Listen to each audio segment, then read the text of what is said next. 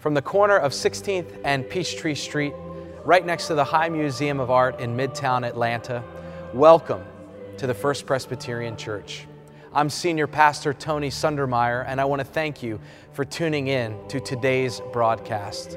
And I would invite you now to join us in the worship of God.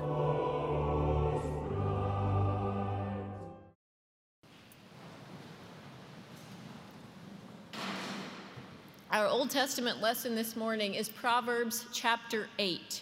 Don't be scared, it isn't that long. But I am going to say a word about what it is so that we're better able to hear it and understand it the first time. This is unlike the genre of much of the worship text that we use in our regular worship experience. This is the voice of wisdom. More on that in a moment. Calling to us to hear and receive teaching. Hear now God's word. Does not wisdom call, and does not understanding raise her voice? On the heights, beside the way, at the crossroads, she takes her stand.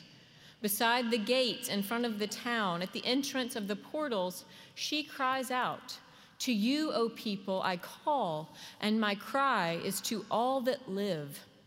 O simple ones, learn prudence, acquire intelligence, you who lack it. Hear, for I will speak noble things, and from my lips will come what is right. For my mouth will utter truth. Wickedness is an abomination to my lips. All the words of my mouth are righteous. There's nothing twisted or crooked in them. They are all straight to one who understands, and right to those who find knowledge. Take my instruction instead of silver, and knowledge rather than choice gold. For wisdom is better than jewels, and all that you may desire cannot compare with wisdom. I, wisdom, live with prudence, and I attain knowledge and discretion. The fear of the Lord is hatred of evil. Pride and arrogance and the way of evil and perverted speech I hate. I have good advice and sound wisdom. I have insight. I have strength. By me, kings reign, and rulers decree what is just. By me, rulers rule, and nobles, all who govern rightly. I love those who love me, and those who seek me diligently find me. Riches and honor are with me, enduring wealth and prosperity. My fruit is better than gold, even fine gold, and my yield better than choice silver. I walk in the way of righteousness, along the paths of justice, endowing with wealth those who love me and filling their treasuries. The Lord created me at the beginning of his work, the first of his acts of long ago. Ages ago, wisdom was set up at the first, before the beginning of the earth. When there were no depths, I was brought forth. When there were no springs abounding with water, before the mountains had been shaped, before the hills, wisdom was brought forth. When God had not yet made earth and fields, or the world's first bits of soil. When God established the heavens, I was there. When God drew a circle on the face of the deep, when he made firm the skies above, when he established the fountains of the deep, when he assigned to the sea its limit so that the waters might not transgress his command, when he marked out the foundations of the earth, then I was beside him like a master worker, and I was daily his delight, rejoicing before God always, rejoicing in his inhabited world, and delighting in the human race. So now, my children, listen to me. Happy are those who keep my ways. Hear instruction and be wise, and do not neglect it. Happy is the one who listens to me, watching daily at my gates, waiting beside my doors. For whoever finds me finds life and obtains favor from the Lord. But those who miss me injure themselves. All who hate wisdom love death. This is the word of the Lord. Thanks be to God.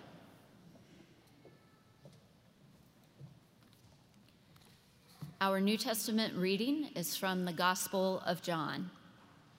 Hear now the word of God for you who are the people of God.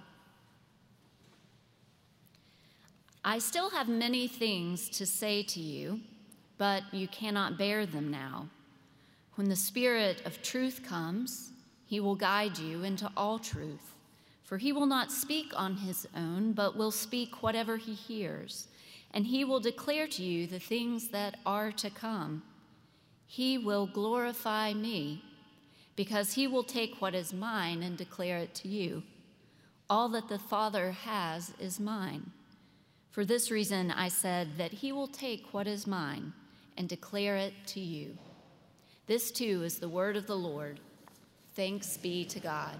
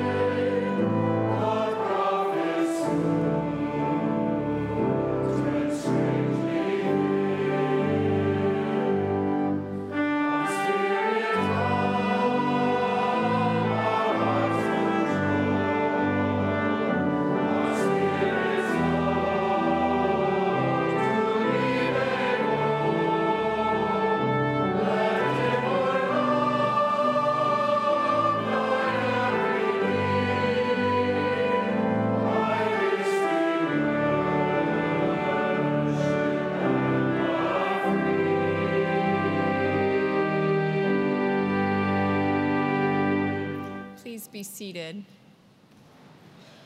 and let us pray. Dear God, this morning we turn to your word, and we ask that you would help us to hear it anew and to be changed by it so that we might go from this place to better serve and love. Amen. In a sermon a few months ago, I shared part of a conversation I'd had with another parent when I was volunteering at Caroline's school one day. There had been a wave of shootings, and she was in despair. She was depressed about the news and particularly worried about the impact it was having on her kids. And she asked me then, how do you cut through the noise? She wasn't talking about city noise like buses and ambulances and airplanes from the busiest airport in the world. She was talking about the messages bombarding us every day.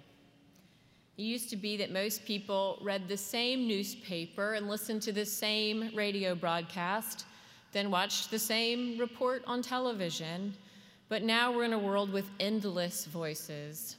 There are many versions of the news, and they're available literally all the time, 24 hours a day. They're everywhere. They're designed to come at us in every possible format.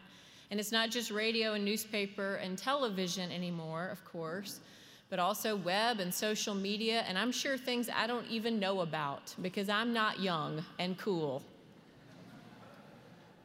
I would say anymore, but I'm not sure I ever was.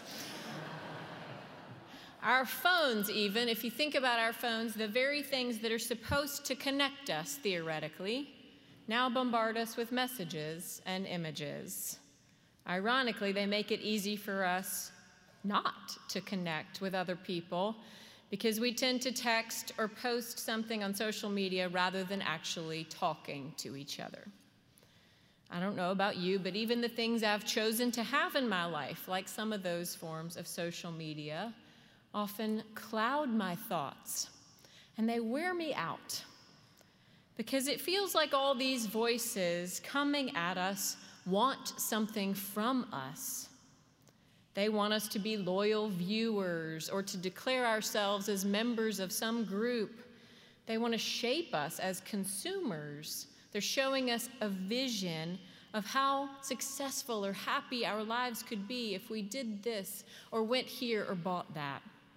They want us to weigh in with our opinions, even to engage in arguments, defend ourselves, even to people we will never know. They want to shape our habits, our votes, our beliefs, what we think is right for our community, and how we treat other people. I read an article in The Atlantic this week about how much things have changed in how we receive and react to information because of all these messages. In particular, this article was tracing the impact of the fake news phenomenon. That term didn't even exist a couple of years ago, and now it's quite prevalent around us. And it can mean different things depending on what you read or who you ask. Sometimes it's deliberate misinformation, and it's shared with the intent to manipulate. Sometimes it's just something we disagree with, and we'll call it fake news in the hopes that other people disagree with it too. This article was citing a recent Pew study that found in this climate of changing, competing voices and really polarized opinions, we are not managing to cut through the noise to truth. A few things are happening as we consume more and more media messages. First, more of us are choosing to listen only to voices with which we agree. So we're rooting ourselves in silos where we don't hear a variety of opinions and we don't really have to think critically about our own. Maybe that's not too surprising. Second, about 80% of those who responded said that they do attempt to fact check what they hear or read. Now, I thought that was really promising, except that they fact check with those same sources that already agree with the opinions they hold. Third, and I think this is the most concerning, half of the survey's respondents said that they now actively avoid relationships with people whose opinions challenge their own. Actively avoid interacting with other people. In our house, we've reached a time when our children are old enough to get lots of messages and information that aren't from Joel and me. Joel's my husband. He's sitting over here. These messages come fast, and they don't have any filters with them. So we spend a lot of our dinner conversation unpacking them together, and we're asking whether something came from a source we trust, whether it tells the truth, whether we can learn something from it, and whether it's something we need to allow into our heads and hearts. That's not unique to kids. We're all bombarded with messages, and it's hard work to evaluate them. It's hard to sort through what should and should not have authority in our lives.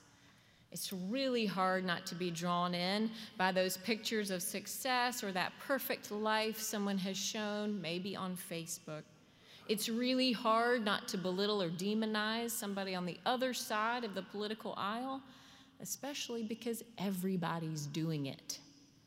It's hard to listen to someone when we disagree with them and to think, perhaps I have something to learn here. It's a lot easier to write them off and say, that's someone I just don't choose to spend time with anymore. It's even harder to seek out opinions different from ours when we have so many voices telling us that we are right. So how do we cut through the noise for ourselves and for our families and for our community? For us as Christians, this question is really, To whom should we listen? That question was on my mind when I started looking forward to this summer sermon series. And this summer, the lectionary, that breaking apart of the Bible into a cycle of texts, it's pairing Old Testament wisdom and prophecy and history with teachings of Jesus. And I heard very clearly the reminder that all Christians need to hear. The Word of God cuts through the noise. The Word of God cuts through the noise. So for the next few weeks, we'll hear voices from different parts of our sacred word. They're different genres. They're from different contexts. They were written down at different times. But they have all proven valuable for centuries, and they still speak with authority for us today. We start with Proverbs 8.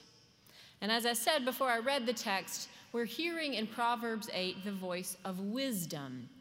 Now in Hebrew, the word for wisdom, chokmah, means something a little different from how we might define wisdom if we just said, here's what I think it means. Here it means something more like skill. It's about learning how to do something really well. So the pursuit of wisdom in the book of Proverbs is about developing the skill of living right. It's about becoming moral livers. So wise people are good at discernment. They're good at making right choices. Wisdom is a feminine noun. No further comment needed. So this voice that we hear is usually called woman wisdom. Now, she isn't a single person. This is not one person who wrote this down. She's the personification of a whole body of teachings about how to live our lives faithfully. Wisdom doesn't just say, do this and don't do that. It isn't a fixed set of rules or laws. It's a way of living a wise life. Woman wisdom speaks as a teacher, or maybe a preacher. She's trying to prepare those who are currently uneducated in how to live a wise life. She isn't usually thought of as a prophet, but she has some of the same characteristics of prophets throughout Scripture. In particular, she's calling for change. She's calling out in the public square to everyone she can get to listen. Did you hear it? She's on the heights. She's beside the way. That's a road. She's at the crossroads. She's at the city gates in front of the town, at the entrance, crying out, "My cry is to all who live." She's deliberately positioned in places that represent diverging choices. So if you're on a road or at a crossroads, you can go one direction or another. If you're at a city gate, you can go in or you can go out. She's standing where people have to pass, trying to teach them which way they should go. So in a sense, she's a little bit like a cable commentator or a social media influencer or someone today who's trying to get a message across to as many people as possible, but she's not trying to fill airtime or sell books or gather up Facebook likes or followers. She speaks because she knows that her listeners, like us today, hear a lot of competing and tempting messages. She's offering the right voice to follow. In fact, if we had read the chapters on either side of this one, we would have heard some of those competing and seductive voices. The Bible calls them foolishness. Woman wisdom cuts through their noise with the framework for a wise life. It's almost like she knows her authority will be questioned, so she's ready for those doubters and haters of the ancient world, and she rattles off the list of her credentials, the reasons that we should listen and give her authority. Unlike the voices of foolishness, she has been with God all along since the beginning of creation. When God had not yet made earth or fields or soil or the heavens or the deep or the skies, she was already with God. Wisdom was God's delight, and wisdom delights in what God has made. She knows what she's talking about, so we should listen. Now, unfortunately, she doesn't give a step-by-step approach for wise living, but like any parent who has tried to parse through the news with a confused or worried kid, she's trying to teach a way of discerning what is true and what is right in any circumstance we might face. She wants to train us to think and act in a wise way by contrasting wisdom with foolishness and by showing us a picture of a wise life. The wise life is very different from a life driven by our own desires. The wise are not consumed with things or accumulating. Wisdom doesn't come with riches. She rattles off gold and silver and wealth and prosperity, but wisdom is even better. She says that the fruit she offers is better than gold, and her yield is better than silver, so we should take the instruction of wisdom instead. It is better than jewels or anything we could desire. So those voices telling us what we need to buy and accumulate and own, those voices showing us you should wear this or look this way to be happy, those voices telling us that we should think like them, they are foolishness. The wise life also is not built on our own understanding, but seeks God. The wise life knows that we need instruction. We cannot be obsessed with ourselves. Woman wisdom says that she hates pride, she hates arrogance, she hates any speech that insists on its own rightness, and especially lying or anything that leads another person astray. Woman wisdom shows us a very different kind of speech. She talks about her words as noble and true. And what's wonderful about this is it's not pie in the sky kind of stuff. Woman wisdom is trying to give us virtues to pursue in our daily lives so that the choices we're making bring us into harmony with God's picture of flourishing. She doesn't build up a consumer culture. She doesn't justify us in holding tight to our positions or only spending time with people who agree with us.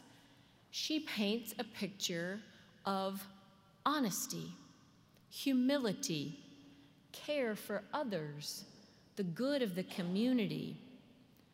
Wisdom lifts up the virtues, not always easily visible in the messages around us, of prudence, truth-seeking, discretion, righteousness, being in right relationship with God, justice, insight, and dignity. So the wise don't rely on their own thoughts or promote their own needs. The wise give authority to God. The wise know that they need to listen and learn.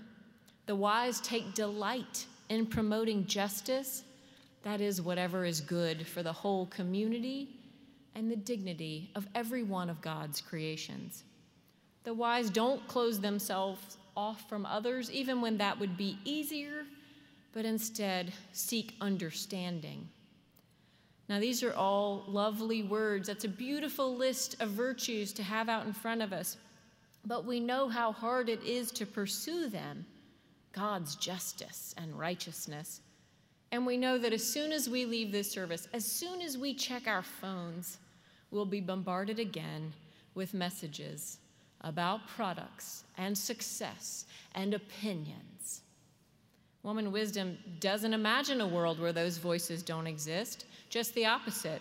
She assumes that we will still be surrounded with competing voices and choices, and she calls us to listen for the voice of God in the midst of them. Do the voices around us encourage us to satisfy our own desires? Do they present a version of happiness rooted in things? Do they reinforce our arrogance? Do they spread falsehoods? Do they try to separate people or push us apart? If so, they are voices of foolishness. As Christians, we're committed to this hard work. of seeking wisdom in a noisy world, turning again and again back to God's word as our truth. And as hard as that is, there is comfort in the fact that we do not do it alone. Our reading from John's Gospel that Jamie read a minute ago comes from Jesus' farewell speech, where he's preparing his disciples for his coming death. He knows that it's more than they can process. He says, I have many things to say to you, but you can't bear them all now. But, Jesus tells them, the Spirit of truth will stay with you.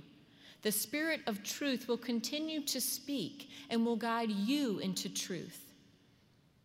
Friends, there are still too many words for us to hear and process and understand and sort through on our own. But today we remember that we're part of a Christian community that discerns together, that we're guided by that Spirit of truth that still moves in and through us, helping us to choose the path of wisdom, and above all, to hear through the noise God's word for us. Thanks be to God the Father, the Son, and the Holy Spirit. Amen.